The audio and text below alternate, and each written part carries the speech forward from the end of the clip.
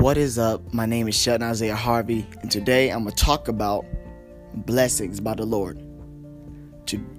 All week, I can't believe, but all month long, I've been blessed by the Lord. I prayed about something, and it came true. What I pray about?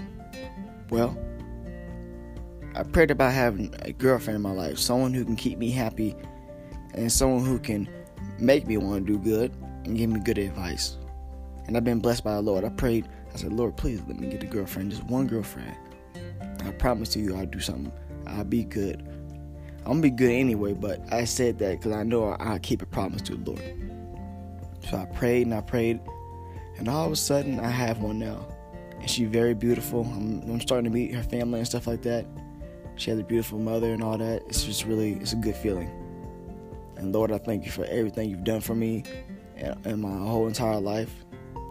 And it just feels good. I appreciate it. I'm really grateful. I hope y'all having a great day, blessed day. And I'm having more podcasts like this.